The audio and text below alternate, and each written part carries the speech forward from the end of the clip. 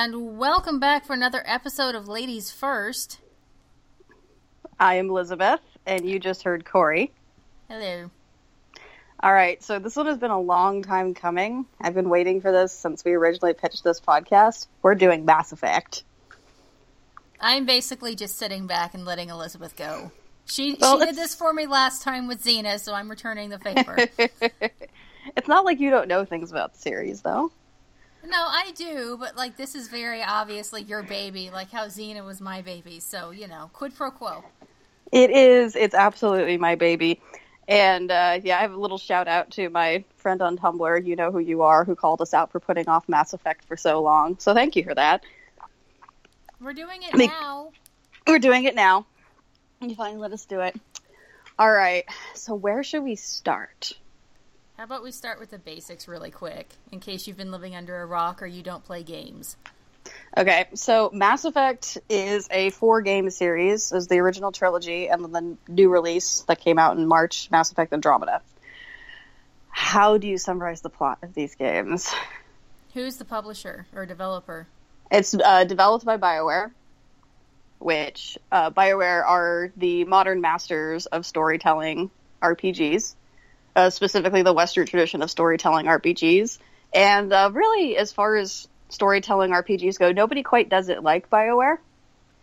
And it's not just because they're one of the few companies that consistently has pretty good gay representation. Well, they have other series too, like Dragon Age and... Dragon Age is Mass Effect except fantasy setting. Okay, well, they did Star Wars Knights of the Old Republic. Yeah, and then Jade Empire as well. Yeah, so this isn't all they do, but this is what they are best known for. It's kind of what their specialty is. Yeah, their specialty is these massive story-driven, character-driven games. So, let's start talking about Ryder versus Shepard. I think it's a good place to start. So, I know that Andromeda was not everyone's favorite game. I personally loved it, 10 out of 10 game of the year. Although, I think I'm evaluating the game on a different metric than other people might be. Now, just so we're clear, Ryder is for Andromeda. That's the main character for Mass Effect Andromeda. Exactly, yeah. So, in the Mass Effect games, the main character, the player protagonist that you play as can be male or female, and they are referred by everyone else as, everyone else calls them by their last name. So you can change your first name, but everybody calls you by your last name. So in the first game, you are Commander Shepard. In the second game, you are Pathfinder Ryder. So there's sort of a significant difference in tone between the original series and the second one. A big part of it, I think, is that there's a big age difference between Ryder and Shepard. The Shepard is in their early 30s, and Ryder is in their early 20s. So this sort of informs a lot of the storytelling differences and differences in how the romances play out. Also that Andromeda is the first, I am assuming, the first of a trilogy. So we only have the first step of the game in that case, while as with the original trilogy, we have 3 games to talk about. So, Corey, who is your favorite? Your favorite Andromeda romance? Or the trilogy? Let's start with the original trilogy. That's hard. I love Liara, but I also love Tali. And then I have this weird little love affair for Miranda. Oh, man, I love But Miranda. I can only romance one of them. Exactly, yeah. One of the biggest downfalls of the original trilogy, well, maybe not downfalls, it's more of a sign of the times.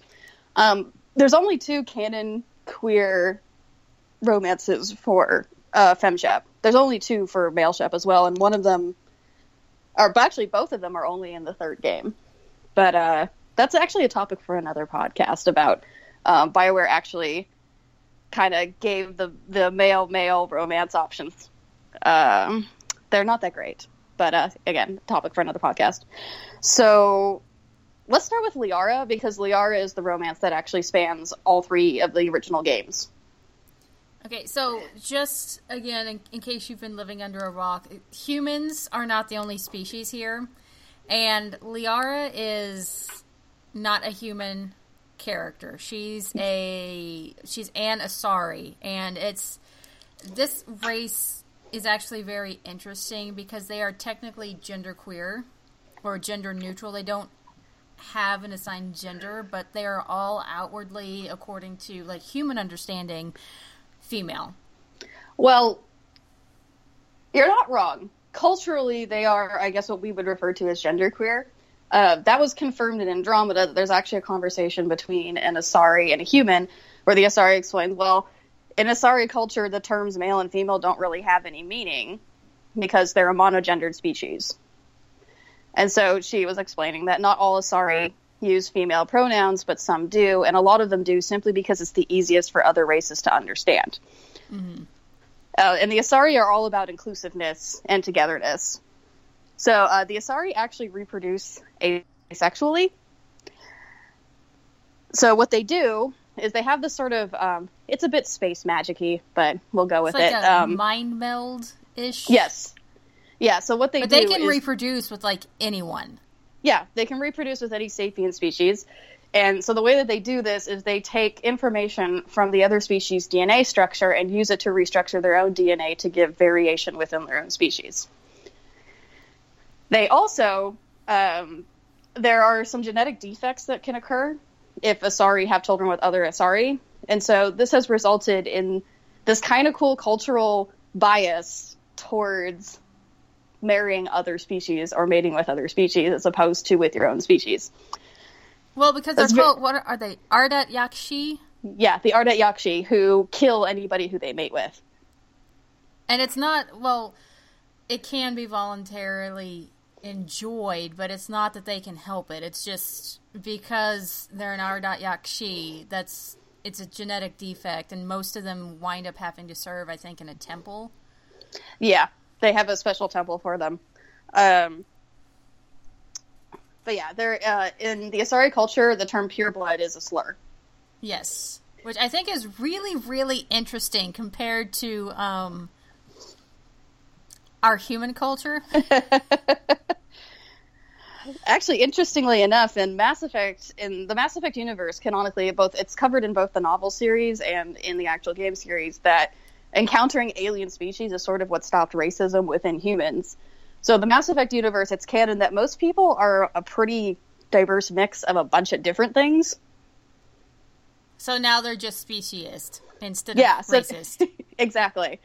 There's actually even there's a racist political party called Terra Firma. It's Earth First. Like humans for humans. So, I mean, we didn't evolve that much. We went up half a step. Yeah, we were united in our tendency to be biased against others. Although, even then, though, there are humans that have, biotic abilities? Yes. And they're still shunned. Now, Asari, actually, don't most Asari have biotic abilities or a much better grasp on biotic abilities? It's kind of like telekinesis. Yes, due to a increased amount of Ezo, or Element Zero, on their planet.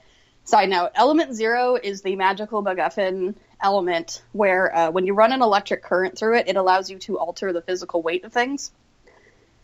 So the practical... It's like telekinesis, but the practical effect of it is you're basically breaking the laws of physics. So this is how you travel across space at great speeds, is by reducing the physical weight of an object to the point where it can move at the speed of light. But the Asari, since they come from a planet that has a ton of Ezo just in the soil and everywhere, exposure to Ezo can give you these telekinetic powers.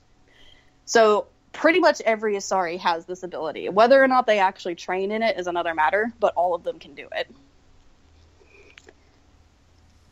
So again, no matter how much things change, at least for the human culture, some things are always going to stay the same.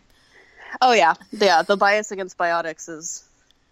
But, like, back to the Asari, though, because they all outwardly present as far as the human understanding goes, as female, Liara, up until the third Mass Effect, is really the only queer option you have. There's sort of Kelly, who was your ship psychologist in the second game, but it's not actually considered a romance. It doesn't qualify for the Paramore trophy. Okay. So, I mean, we don't really count it. It was just sort of a throwaway. Also, so I was a PlayStation 3 gamer. If you hadn't played the first game, you actually couldn't romance Liara in the second one. And that wasn't rectified until, oh god, I think the Mass Effect 1 port for the PS3 came out like right around when Leviathan came out for the third game. But they fixed it eventually. See, the person that I backseat gamed with, because I have no coordination to play these, he got Mass Effect 2 first. So did I, so actually. We started with Liara, and then he had to go back and play Mass Effect 1. And then we tried to go back and play, like, the Shadow Broker DLC. Oh, but my God. Yeah, that was fun. But it's just really amazing to see, like, the depth of characters that progress, but we didn't really get another queer option until the third game. So, yeah, well, I mean, Liara was what you were really putting everything on, which is technically not exactly fair to that character. So I know there was some criticism leveled at, it's like, oh, if you don't like the shy book nerd type, or if you don't like the cold calculator, it's like, well, okay, you're basing your criticism off of a character that is ever evolving, and I mean, she's really all there is, so it's not exactly fair. I think of all of the characters in Mass Effect and the original trilogy, Liara by far has the most character development. Oh yeah, that romance has the most screen time. It has the most it has the most development. Liara is just really exceedingly well written character. Definitely. Which I was actually going to say, one of my speaking favorites. of book nerd, speaking of book nerd, you actually, the other romance for you in 3 is also a book nerd, but we'll get to that in a minute. We'll get to my baby Samantha Trainer in a bit. Okay, so Liara. Liara starts off in the first game as being kind of, a nerd.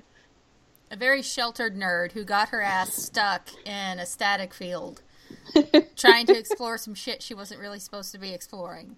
Yeah, so she's a researcher on the Protheans. The Protheans are an ancient race of aliens. And so her research into and they disappeared 50,000 years ago, and nobody knows why. The plot of the trilogy is the why. So, but basically something happens to Shepard in the beginning of Mass Effect 1, where they find a Prothean beacon, and they are given a vision of the end of the galaxy. And so they need to learn more about this, and so one of the people that you are sent to go recruit to help you is Dr. Liara T'Soni, who's on a dig on some backwater planet in the middle of nowhere out in the Verge. The Verge is... God, there's so much explaining that you have to do. Okay, basically it's out in the boondocks. We'll just leave it at that. It's out in the boondocks. Yeah, you're out in lawless space. If Shepard wouldn't have come and found her, Liara probably would have been there for a very, very long time. You know what's funny is I've never personally done this because I love Liara so much, but you can actually pick her up last. Yeah, I've played through that game. Well, I didn't play, but I backseat played through that game, and she is really spacey if you go to her last. Well, yeah, because it's really hard to get her to, like, focus. Because she's been in a stasis field for days. Months, even, depending on how much you drag your feet. Depending on how long you took your sweet-ass time getting to her. Yeah, but, so, with this romance, which is, like, you have to remember that the first Mass Effect game came out in, like, 2007. And so, with the previous titles that BioWare had produced, they had sort of dipped their toes in the same-sex romance, but they were unsatisfying. Or I mean, they were great. More. It could have been more, but I felt like it's just the baby steps that they had to take to get to the point where they are now.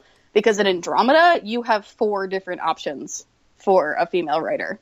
Right, but back then, I mean,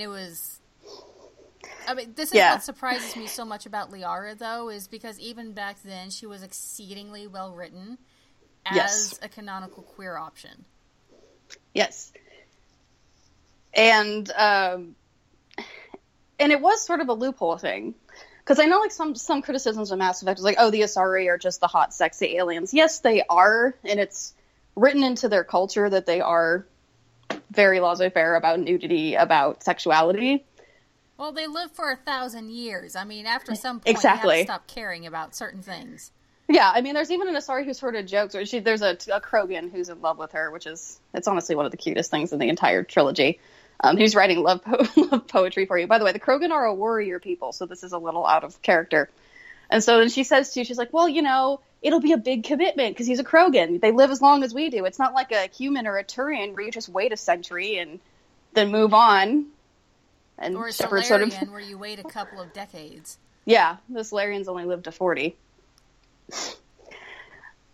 But yeah, that's the thing, though, is, especially with Liara, she is so cognizant of there's only so much time, both with, like you said, with what made the Protheans disappear, which is the greater conflict of Mass Effect, and with the fact that, you know, you're a human, so you only have about a century, and Liara's young. Yeah, she's 110, 112? Yeah, she's what they would call a maiden, I think. Yeah, she's still in the maiden stage. Yeah, most Asari, they come of age at about 40. And then usually they spend their younger years in mercenary groups or in college or just basically having a grand old time. So in the wild loads. Yeah, it's sort of like our wild teens. And then when they hit the matron stage at about 300, 400, although you actually can hit that stage earlier if it just happens to be in your personality or it happens to be with your life choices. So it's not cut and dried. But about like 300, 400, they hit the matron stage, and that's usually when they have children and families. And then at about 600 to 700, they hit what they call the matriarch stage. And that's when they start participating more in their political government, that the matriarchs are these very old, wise women, for lack of a better word, who counsel their own people and the rest of Citadel space. Right, which is why, especially for Liara, she's meeting Shepard in the early stages of her maid period. Yes. So, I mean, she's not anywhere close to reaching the matron stage. And, you know, the game does, for all intents and purposes, kind of frame Shepard as the love of her life. It does, yeah. And Shepard is. But it's just the poignancy of that. I'm like, you find each other, and it is so sweet. And they go through so much together, but you also know it's like, it is going to be so bittersweet for Liara. Yeah, and the interesting thing is with the three romances from the first game, Liara's in the second one is the one that carries over the most, or rather there's the most dealing with the reality. Because with Kaidan and Ashley, you basically have one conversation and that's it. Because you're working with Cerberus, who is a pro-human splinter group. They're a bunch of racists, but, you know, the ends justify the means. It's very much a theme in the second game. But Liara, you have the Shadow Broker DLC, which is where she goes to rescue a friend from a very, very evil, very powerful person. And through this whole DLC, which is like, it's a pretty solid chunk of gameplay. It's like a good 4 hours. Yeah. You have many, many conversations between yourself and Liara, where, because you show up in her office, and she had heard that you were still alive. Oh, right. Shepard dies at the beginning of Mass Effect 2. That might be important. Yeah, she dies, and Cerberus spends like 2-some years and like 1 billion credits, like essentially rebuilding her. And Miranda Lawson is the head engineer of this. We'll talk about Miranda in a minute. Yeah, we'll get to Miranda in a minute. But we find out with Liara, she's the one that actually went and retrieved like this charred husk remains of your body. It's in the books and it's in the comics, if you are so inclined to look at that story. The entire reason her friend is stuck with the Shadow Broker is because she was retrieving your body. Yeah, and so she feels tremendous guilt about it. I mean, not just for helping Cerberus, but also because she got her friend captured. But throughout that sequence, is like, it's the shock. Is that to you? Because, I mean, to you got spaced, you got thrown out of a blowing up ship. It hasn't been 2 years for you. Exactly. You close your eyes, and when you open them again, 2 years have passed. You know, to you, no time has passed, but 2 years have passed. Everyone's moved on with their lives. And so when you show up in her office, and when you first meet her, you can go in for a kiss, and she kind of turns her head because she still can't quite cope with it. Because there's even a conversation later where she's like, "You've been dead for 2 years, and you just show up. I've already mourned and grieved. Like, you can't just think that things are going to go back to normal just because you happen to show up." Which, I mean, if you're Shepard, that's not fair. No, it's not. But at the same time, it is perfectly fair for Liara. I totally see where she's coming from. Yeah. And even then, like, if you do initiate the romance from that point, she's saying, like, well, she's like, I can't go through losing you again. And of course, Shepard being Shepard is like, well, you won't have to. And we all know that's a filthy lie.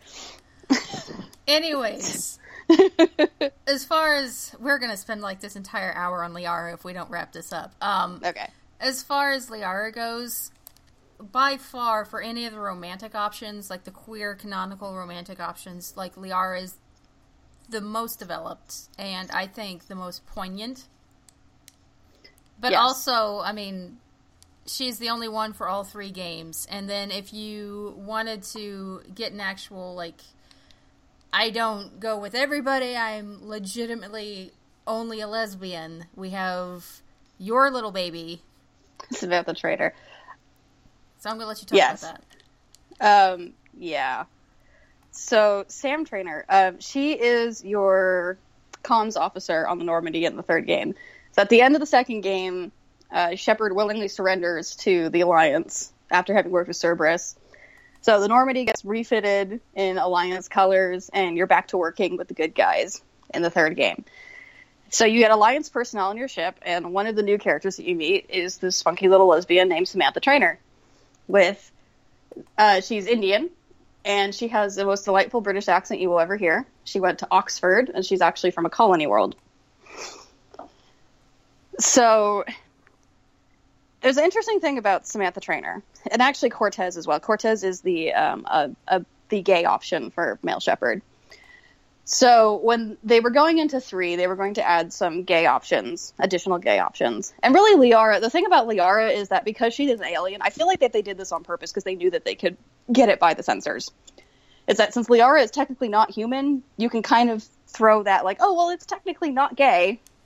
Mm-hmm. But no, Sam is a human. So when they were writing these 2 characters, the guy who wrote the characters, he was like, well, I was really stressing out about this. And the guy's like pulling his hair out over it. He's like, I really wanted to write these well. And the first couple of drafts didn't go so well.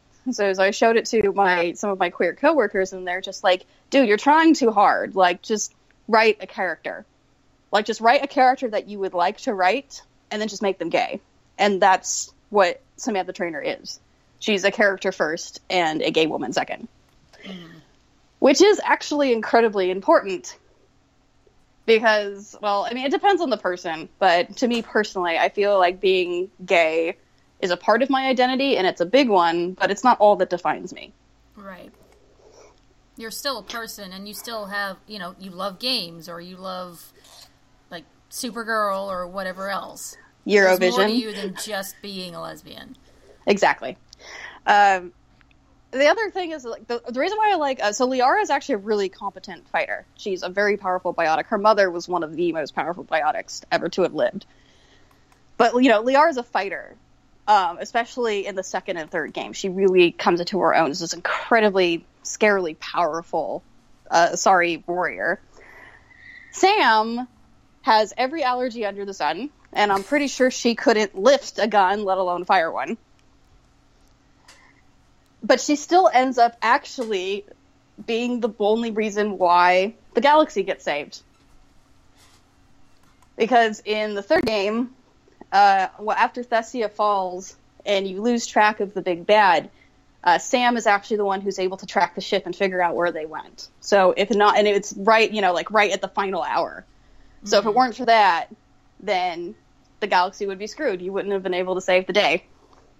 And she's so, like, meek and unassuming in this scene, because, like, Shepard, everyone's standing in the command room, and Shepard's, like, at the point of, like, throwing things. She's like, what are we gonna do? And then there's this quiet little Sam in the back goes, I have an idea.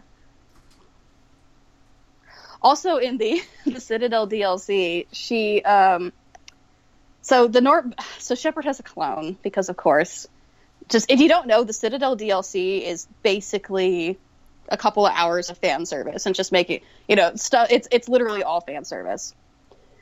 But so Shepard is a clone, and the clone tries to steal the Normandy.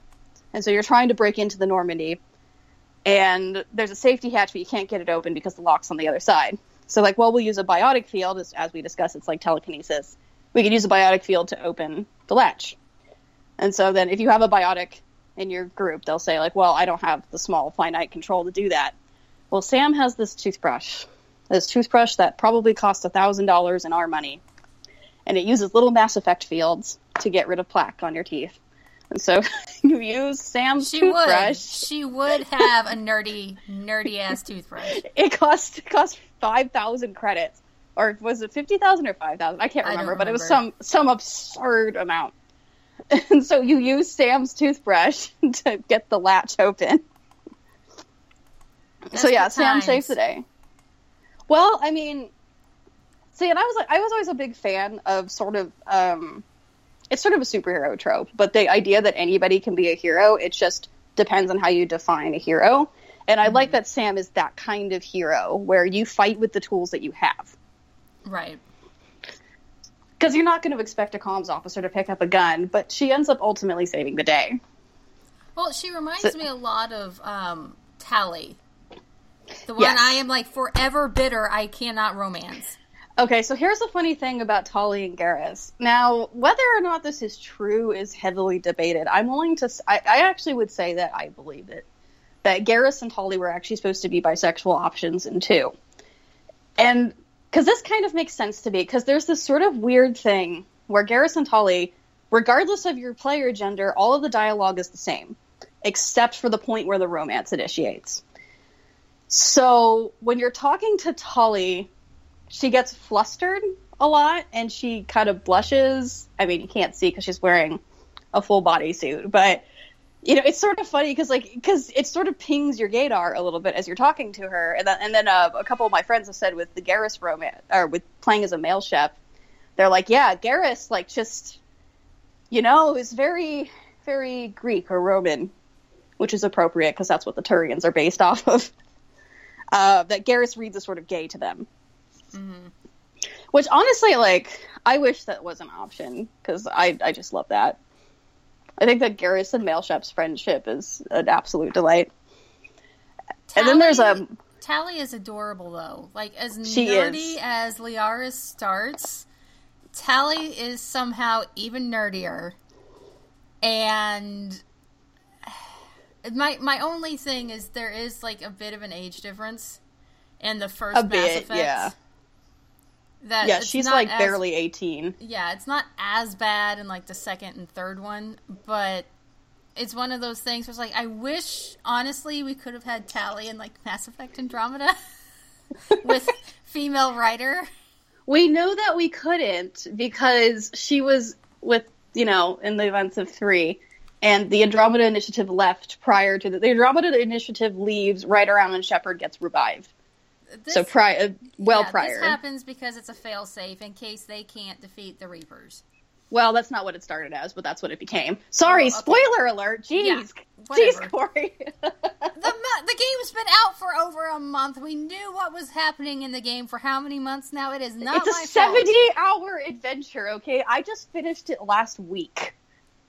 You knew what they were coming out for. Oh, well, okay. It's a bit more complicated than that. We'll get to Andromeda in a bit. Anyway, Tali.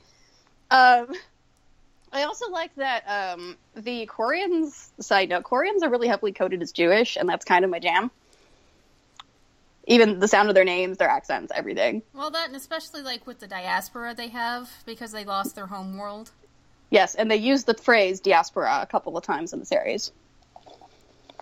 But the thing about Quarians is they have a very particular immune system, which read very, very not okay with anything outside of their home world. So they have to wear these full exosuits that keeps them safe.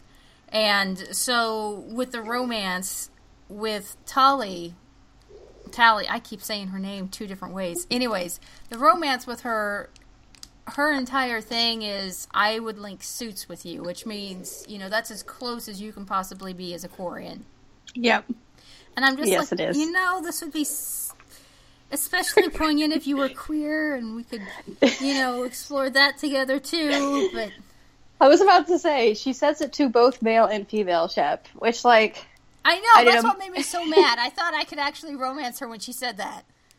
Yeah, I thought so too. There's actually even so there's so the suits have a bunch of software in them. So if you go into the Shadow Broker's files, you find out that Tali downloads something called NerveStim Pro. It actually has a slightly more suggestive name than that, but that's the gist of it. And also a video about human sexuality. Together. Well, this is never commented on. And it's funny because if you're playing as a femme shep, you can't be like it's clearly set up for the male shep romance, but it's funny that it's still there even if you're a femme shep because you kind of just go It's mean because it's like dangling this little relationship carrot in front of you, and then queer it. Did I just say queer it? Anyways, queer carrot in front of you, and then just like yanking it away. It's like, oh no, you can't have that. Yeah, unfortunately. See, and then there's the problem with, this is like the player sexuality debate, because BioWare actually, in Dragon Age 2, they made all of the romance options available to anybody. And this did not go over very well, because I'm not sure how much I agree with this. I think the problem is the lack of representation is the reason why I don't personally have a problem with making the options available to everybody, simply because there is so little that this is one of the few ways that we're going to get a genuine choice. Mm-hmm. But because it's not, because some people are bisexual, some people are gay, and so that you want to kind of cater closer to real life. But that's what I wish that's what they had done with Mass Effect 2. Well, if ifs and buts were candy and nuts, then true. And then I Miranda, be hungry right now. Oh, I love Miranda. But another character, though, outside of Tali, that I really wish we could have had a queer romance option for was Miranda. Yeah. Miranda Lawson. And I just really love her personality. I love how mean she is, too, at first. She is so mean. But then, like, once you get her on your side, outside of maybe Liara... Like, Miranda is ride or die. Yeah, she is like the epitome of ride or die. When in the third one, third Mass Effect, Shepard is actually in custody because she kind of had to kill an entire, a planet? Shepard swung an asteroid into a Mass Effect relay, and the resulting explosion destroyed an entire star system. Because she was trying to delay the Reapers, which, I mean, she was justified in doing because the Reapers were trying to take it, but at the same time... most people didn't believe the Reapers were real, so to everyone else, it looked like this human Alliance soldier just committed a war crime. A massive war crime. And, I mean, yeah, she did destroy an entire star system. So her little butt is in custody, and... Lo and behold, there's your ride or die. If you're a male shepherd, she literally is trying to think about how to bust you out. Yeah. Yeah. So I'm like, she reminds me a lot of Maggie Sawyer from Supergirl. Yes. And I'm so crazy. She's sort of a nice mix between Maggie and Alex because she was basically when she was a test tube baby. She was created partly from her father's DNA and a mix of other people's DNA to create, air quotes, a perfect human. And she has massive insecurities about this because she's like, well, it's all my, like, whenever she fails at something, she's like, well, I have the perfect genetics and I'm still a failure. And Shepard's like, no, it's about what you do with it, not who you were born as. Which, if there's ever a queer-ish message to have in someone's character development, that might be it. And they get nothing. Nothing. It's like super queer coded, and nope, nothing. Like, who would not want a ride or die girlfriend like that? Come on. I know, right? Also, it just occurred to me, Jack is canonically bisexual, and yet she's not an option for FemShep, because male Shep can hook up with her down in the, well, it's not really the brig, but like... Okay, can I be honest for a moment? You don't like Jack. No, I love Jack, but any sort of romantic ship for her makes me very, very uncomfortable. Because of her history. I can kind of see that. And she's just been out of prison, and I'm just... I would be uncomfortable even if it were FemShep, just because... by Mass Effect 3, I would be okay with it, but not well, yeah, because in 3, she's teaching young biotics at Grissom Academy, which I love that Shepard's reaction is they let you around children unsupervised. Right, but in Mass Effect 2, it's just no. Oh yeah, it's just way too hinky for me. She is a little ball of bitterness and anger and trauma, and she just needs some time to recover and like be her own person for a while, and she really doesn't need romance in that mix. Well, it's actually kind of nice that they did it. I mean, the ship would have been nice, but it's nice that they did it this way because the way that it comes across, except for that male ship can have sex with her, but let's say with femship, it comes across a lot more as like not a savior complex, but just you were my friend. I genuinely want to help you, and so in the third game, she actually thanks you, right, for being a friend. Right, and again, this is one of those things where by the third, I would be okay with, but it just really, really makes me uncomfortable in the second one just because of where she's coming from. It would be the same with me, and like I wish my ideal tally would be for Ryder and not necessarily femship because that age difference is still kind of squicky for me. Yeah, I can see that. Speaking of Ryder, we need to go into Andromeda. We do. Okay, so I romanced Vetra the first time through. Vetra or Vitra? I actually can't remember. I always said Vetra because that's what you said. It's probably Vitra then. I'm saying Vetra, and you probably taught me wrong, but now it's in my head, so it's going to stay for forever. No, yeah, so I'm sitting here having an existential crisis because Vetra, she's the Turian option. She's a Turian. You don't refer to her by her name once the romance initiates, so... Isn't it V? Yeah, you call her V or Babe. She calls you Babe, which I think is very cute. I like that. So, Vetra has a younger sister named Sid. Sid is actually a teenager, by the way, because she left the Milky Way galaxy before she started Turian boot camp, and the Turians start boot camp at 15. So, she's young. She's a teenager. And so she's appropriately immature and delightful. So when you romance Vetra and Vetra tells her about it, apparently there was a lot of squealing and flailing. And she's like, oh, that's so cute because Ryder is so tiny. And I read that email. And because I actually am short in real life, it was sparked like a little flare of anger. And I'm like, I want to get in her face about it, but I'd have to jump because the Turians are like 8 feet tall. Right. But yeah, so... Oh, man. Well, she's the first female Turian we see. Nope, Nyreen. Well, that I've seen. Okay. Yeah, there's Nyreen in Mass Effect 3. Yeah, she's the first female Turian companion you have. To interact with and play with. Yes. The thing that I like about Vetra is when you first meet her, she's so cool. Her voice wears a leather jacket. Like, she's just so suave and... Yeah, but you legitimately have a crush on her because she is so cool.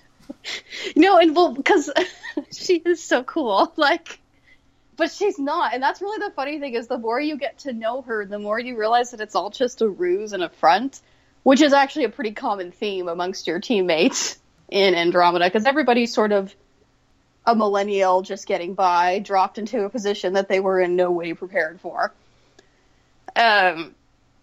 Well, just like when Ryder becomes the Pathfinder, because her dad dies in the process, the guy who is leading up their little whatever, isn't he an accountant or something? Oh, okay. So, because everybody else died. So when they arrive in Andromeda, all of the planets that they thought were golden worlds are all uninhabitable, essentially. Alec Ryder, your father, he dies on Habitat 7. Well, actually, what happens is you both get hit with a huge wave of energy and it cracks your entire helmet open. The whole front glass is shattered, so there's no way to repair it. So he pulls off his helmet and puts it on you, and he dies. It's probably the one good thing he ever did for his children in his entire life. He's a bastard. Anyways, but we'll move back. Anyway, we're not going to talk about daddy issues. But, that's where you're starting off. And then also the Nexus hit a pocket of dark energy as well. So the top 7 authorities all died upon arrival. So the guy in charge of the entire project is the assistant accountant. Yeah, so he's not even the head accountant. Yeah. So that's why basically everybody who is running the show now are way young and way not qualified for this, but they're all that's left. So they're just kind of like, flying by the seat of their underwear. Yep, we're going to give it the old college try. Even though we just got out of college, essentially. Pretty much, yeah. I think Vetra's in her late 20s. And you sort of have to do this proportionally because, Kahlo, the pilot, is a Solarian. So he's quite young Like, he's like maybe, I don't know, 20.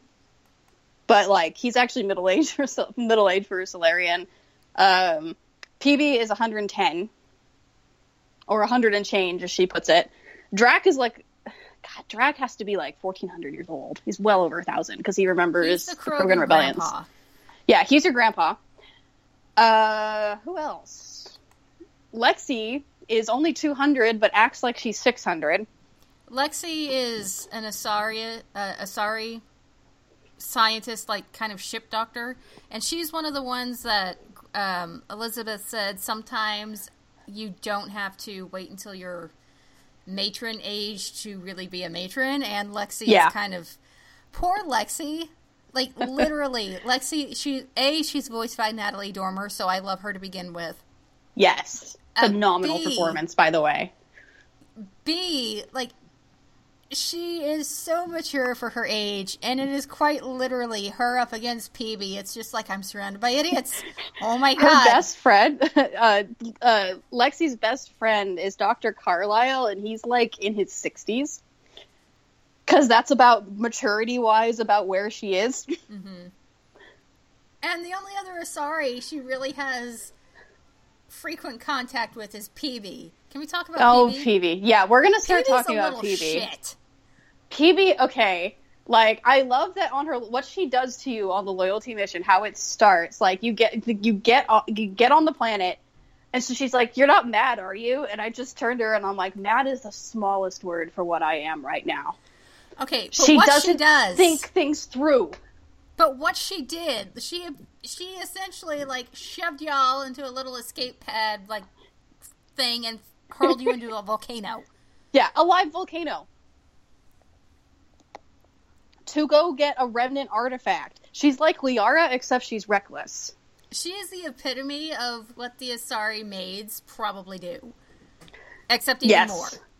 She's like the extreme version of this. And the only other Asari that's really around that she interacts with once she's, not off on her own, cavorting around, is Lexi. Yes. And they hate each other. Yes. There's the little snippets of dialogue. Like, there's a scene, I think, where you can hear them shouting at each other. Yes, from across the ship. Like, it's not quite staged this way, but the dialogue implies that Lexi is hanging her head out the med bay and shouting down the bridge to where PB is hiding around a corner shouting back. It's really delightful to watch because PB is probably the only person who can make Lexi act her age, and it's only out of extreme exasperation. Yes. But PB... The thing I love about PB is that she has issues. So PB is kind of coming off of what was clearly a very, very, very bad breakup with a very, very, very bad person. Mm-hmm. And it's not stated per se, but implied that this relationship that she was previously in was incredibly toxic. And you can just tell by the way that she interacts with her ex. Kalinda is her name. But what I like about the way that they developed this is that it wasn't just that she hops into something new. I mean, kind of. You start having sex far before emotions get involved. But she's very cautious. Like, romancing PB takes a lot of work. It really does. She offers sex, like, no strings attached. And you, as writer, have the option to either, like, no, I want to wait, I really like you. Or, with the more renegade option, like, sure.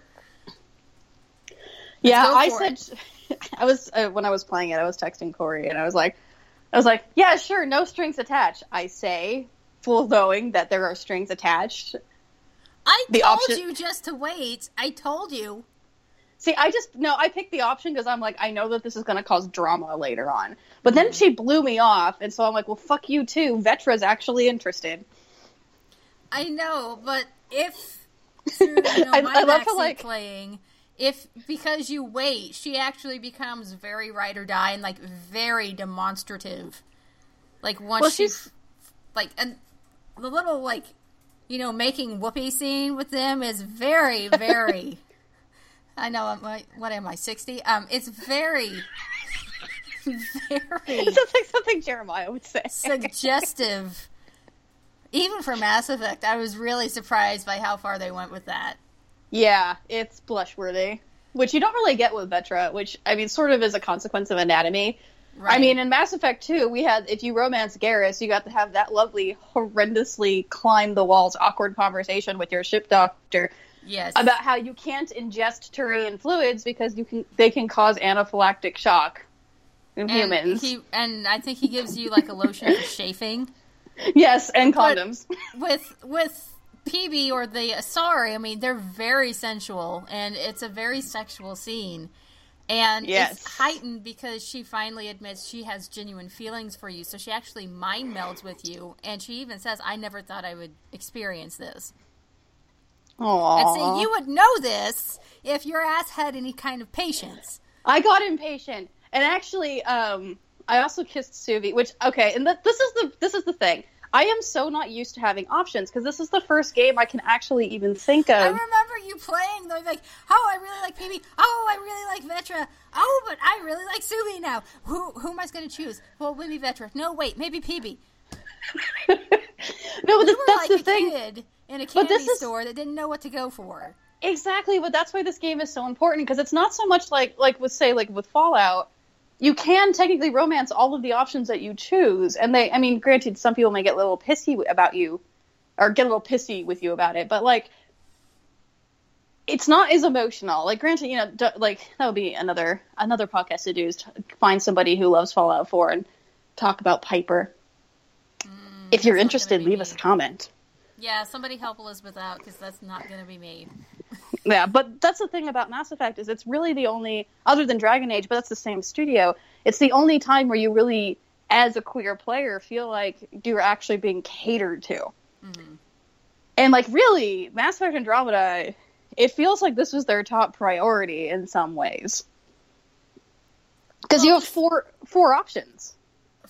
The writing, I'm going to say, the writing for Mass Effect Andromeda, by far, more than any other game I have backseat played, is the most in-depth and natural and organic and compelling writing I've ever seen. Oh, it's so good. See, like, in the original trilogy, they had this thing where you had the Paragon Renegade system, which affected your game stats and various things. The problem is that this sort of pigeonholes you into choosing one or the other. It's really hard to play the games neutrally and do well. You have to be Dudley Do-Right or a raging asshole, and you can't choose. Basically. There's no in between. So that's, like, I've said this before, in my early review for Andromeda, that the nice thing about the way that Writer is written is it's less like you're picking options according to a gameplay mechanic. It feels like you're building a personality. Mm-hmm. And other characters will comment on it. Like, I cannot tell, because I'm very professional to people. Because I like to play these games how I actually am in real life. And so I was very professional with people I don't know very well. And I cannot tell you how many times people asked me, like, why are you so tightly wound? And I'm just like, oh my god, this is so... I feel so personally attacked. But it's my fault for playing the game like that. But it's incredible how much thought went into the dialogue trees. Mm-hmm. But yeah, it does create these really, really lovely organic romances. And then, like, with the squad mates, you have sort of also the flavor dialogue that happens while you're just driving around in the Nomad, which, by the way... A+ BioWare, you finally made an open world game where the traveling mechanic is actually fun to play with. But I think the conversations you had with Shepard trying to drive were pretty fun. No, but I love how there's constant fights in the Nomad about like Cora's like, nowhere in the Pathfinder handbook does it say that the Pathfinder is the only one who can drive. Well, I remember PB and you, if you have the romance option with PB, and then, I forgot his name. Squid Jaw. Cat. Jaw. Yeah, Jaw. My BFF. Didn't you show this one to me, too? Yes. Yeah, she's insinuating that you and her are about to get it on, because she's trying to prove that Jaw isn't asleep. I mean, she really... She starts pulling when Harry met Sally. Yeah. And faking an orgasm, and so then Jaw's just like, alright, pull over. I'm gonna get out and leave you two alone. It's just like, I knew you were... She's like, I knew you were faking, and he's like, I was not the only one. Yeah, PB is a little shit. Please play this game. Oh, she is such a little shit, though. Really quickly, though, Suvi. Yes. We have, 10 minutes left? Yeah. Okay, so good. really Because quickly with Suvi. I love Suvi. I love her accent. Okay, so number one, the accent. Number two, so this is just, if you've ever known a scientist, like, she gets an allergic reaction from doing a lick test on a rock. So if you don't know what this is, it's in geology. If you lick something, if it's a fossil, your tongue will stick to it. If it's not, then your tongue won't stick to it. So they call it the lick test. So out of force of habit, she does this with some random rock from a planet, and it ends up giving her this allergic reaction. Like, she could have died, and she's very, like, nonchalant about it. Or her eternal quest to learn how to cook the food from Andromeda, I find fascinating. But the question was it a fossil? I can't remember, actually. She kind of reminds me a little bit of Mass Effect 1 Liara. She does, yeah. She has that sort of wide-eyed wonder about the world, about science and its possibilities. She's not jaded at all, which is really quite refreshing, because most characters are. Most of the Mass Effect Andromeda crew aren't. And I think that's because of age. Yeah. Yeah, I can see that. It's also that everybody who came to Andromeda with the explicit purpose of exploring somewhere new. Right. I mean, they're essentially the Star Trek, go where no man has gone before, or whatever. I'm not a Star Trek fan. Yes. You know what I'm talking about. Well, because I've always said that with the original trilogy, that the first Mass Effect is very Roddenberry Star Trek. That you have the Citadel, you have all these races living together, trying to learn to live together, and that's what Andromeda feels like to me as well. Especially with I'm not going to spoil the ending, but what happens in the ending, depending on how many people you allied with, all of your allies show up at the final battle. So it has this very we're all in this together sort of attitude to it, which I absolutely love. Especially since Mass Effect 3 was so depressing. I cannot hear the phrase "we're all in this together" without hearing that song from High School Musical. Okay, I'm sorry. The visual I'm 5 I just years... got in my head was quite delightful. Okay, I'm 5 years younger than you, and I've never seen High School Musical. How is that possible? You know what? I don't put it past you. Because if you don't like something, like, you avoid it like it's the plague. What, me? Yes. Yeah. That's true. It's very true. It was a culture... I was a theater kid, so it's kind of weird that I never saw it, but... You do you. Anyway, Suvi. So, I actually... Because in the process of trying to figure out who I was going to romance, I was like, I'm going to, like, lead it all the way up to, like, the lock-in point for all of them. And then I had this, like, weird... Because I'm one of those people where, like, I can't make bad decisions in games. Like, I can't... I talk a lot of shit for somebody who can't be rude with dialogue options because I feel genuinely bad. Like, I hurt Garrus's feelings once, and I had to go outside and think about my life for a few minutes. I'm not surprised. So, I mean, this is just who I am. So with Suvi, like, because there's and also, like, her romance trigger was really late in the game, which I was surprised. So, I kiss her, and then there's a pause, and she, like, looks you dead in the eye, and she's like, don't do this unless you're serious. And I was just like, you know what? Never mind. You I'm felt like, really man. bad, didn't you? Oh, I felt so bad. Did you go back and erase that gameplay? No, I didn't. I left it. I was just like, no, you know what? You're right. This was fucked up with me. I'm not going to do it. So I did the right thing. But she's going to be my romance option next. See, PB I'll save for later. You'll save PB for the grand... No, you're just going to save PB because she's so much work. She's a lot of work. There's some truth to that. Yes, there's definitely some truth to that. She's worth it, though. I mean, she's worth the extra time. All the ladies are worth the time, but, I mean, PB does require some extra attention. Yeah. And she really tests you. That's a good... The Lord is testing me. Yeah. PB is testing me. Yeah. Which actually, the other thing I like about Suvi, just really quick as we're wrapping up, her attachment to religion, she's very Jewish coded. She's not explicitly Jewish, but the way that she talks about God and about religion is very Jewish. Mm-hmm. But I like that they included that. that, I don't know, just, like, the thing about Andromeda is that all of the romance options are all so distinctly different. Because granted, like, Liara has this big arc, and she turns into sort of a different person by the third game, but her and Sam have quite a bit in common. And compared to Andromeda, where it was just such a novelty as a gay woman to have these three, there's actually four, there's also the reporter who you can hook up with, but to have these three women who are your friends and allies that you can choose from and have them all be very distinctly different people, and so it's three distinctly different experiences. Mm. And this is the essence of Mass Effect. I know that some people have complained about things like, okay, here's the deal with Mass Effect. If the fact that Ryder is holding the wrong gun in a couple of cutscenes ruins the entire 70-hour experience for you, then I can't help you, buddy. And granted, which, by the way, I want to say, through all of Mass Effect 2, Shepard is carrying the wrong damn gun. It is always that stupid assault rifle. So if this is how you're evaluating this experience, which actually, probably a good topic for an article about why the way that we review games now is not really adequate anymore. Mass Effect is about the emotional experience. It's about the role-playing experience. Gameplay is actually sort of second to this experience. It's stories that cannot be told outside of the video game medium, but the actual gunplay, that's not really what Mass Effect is about. Mm-hmm. And there's nothing else like it.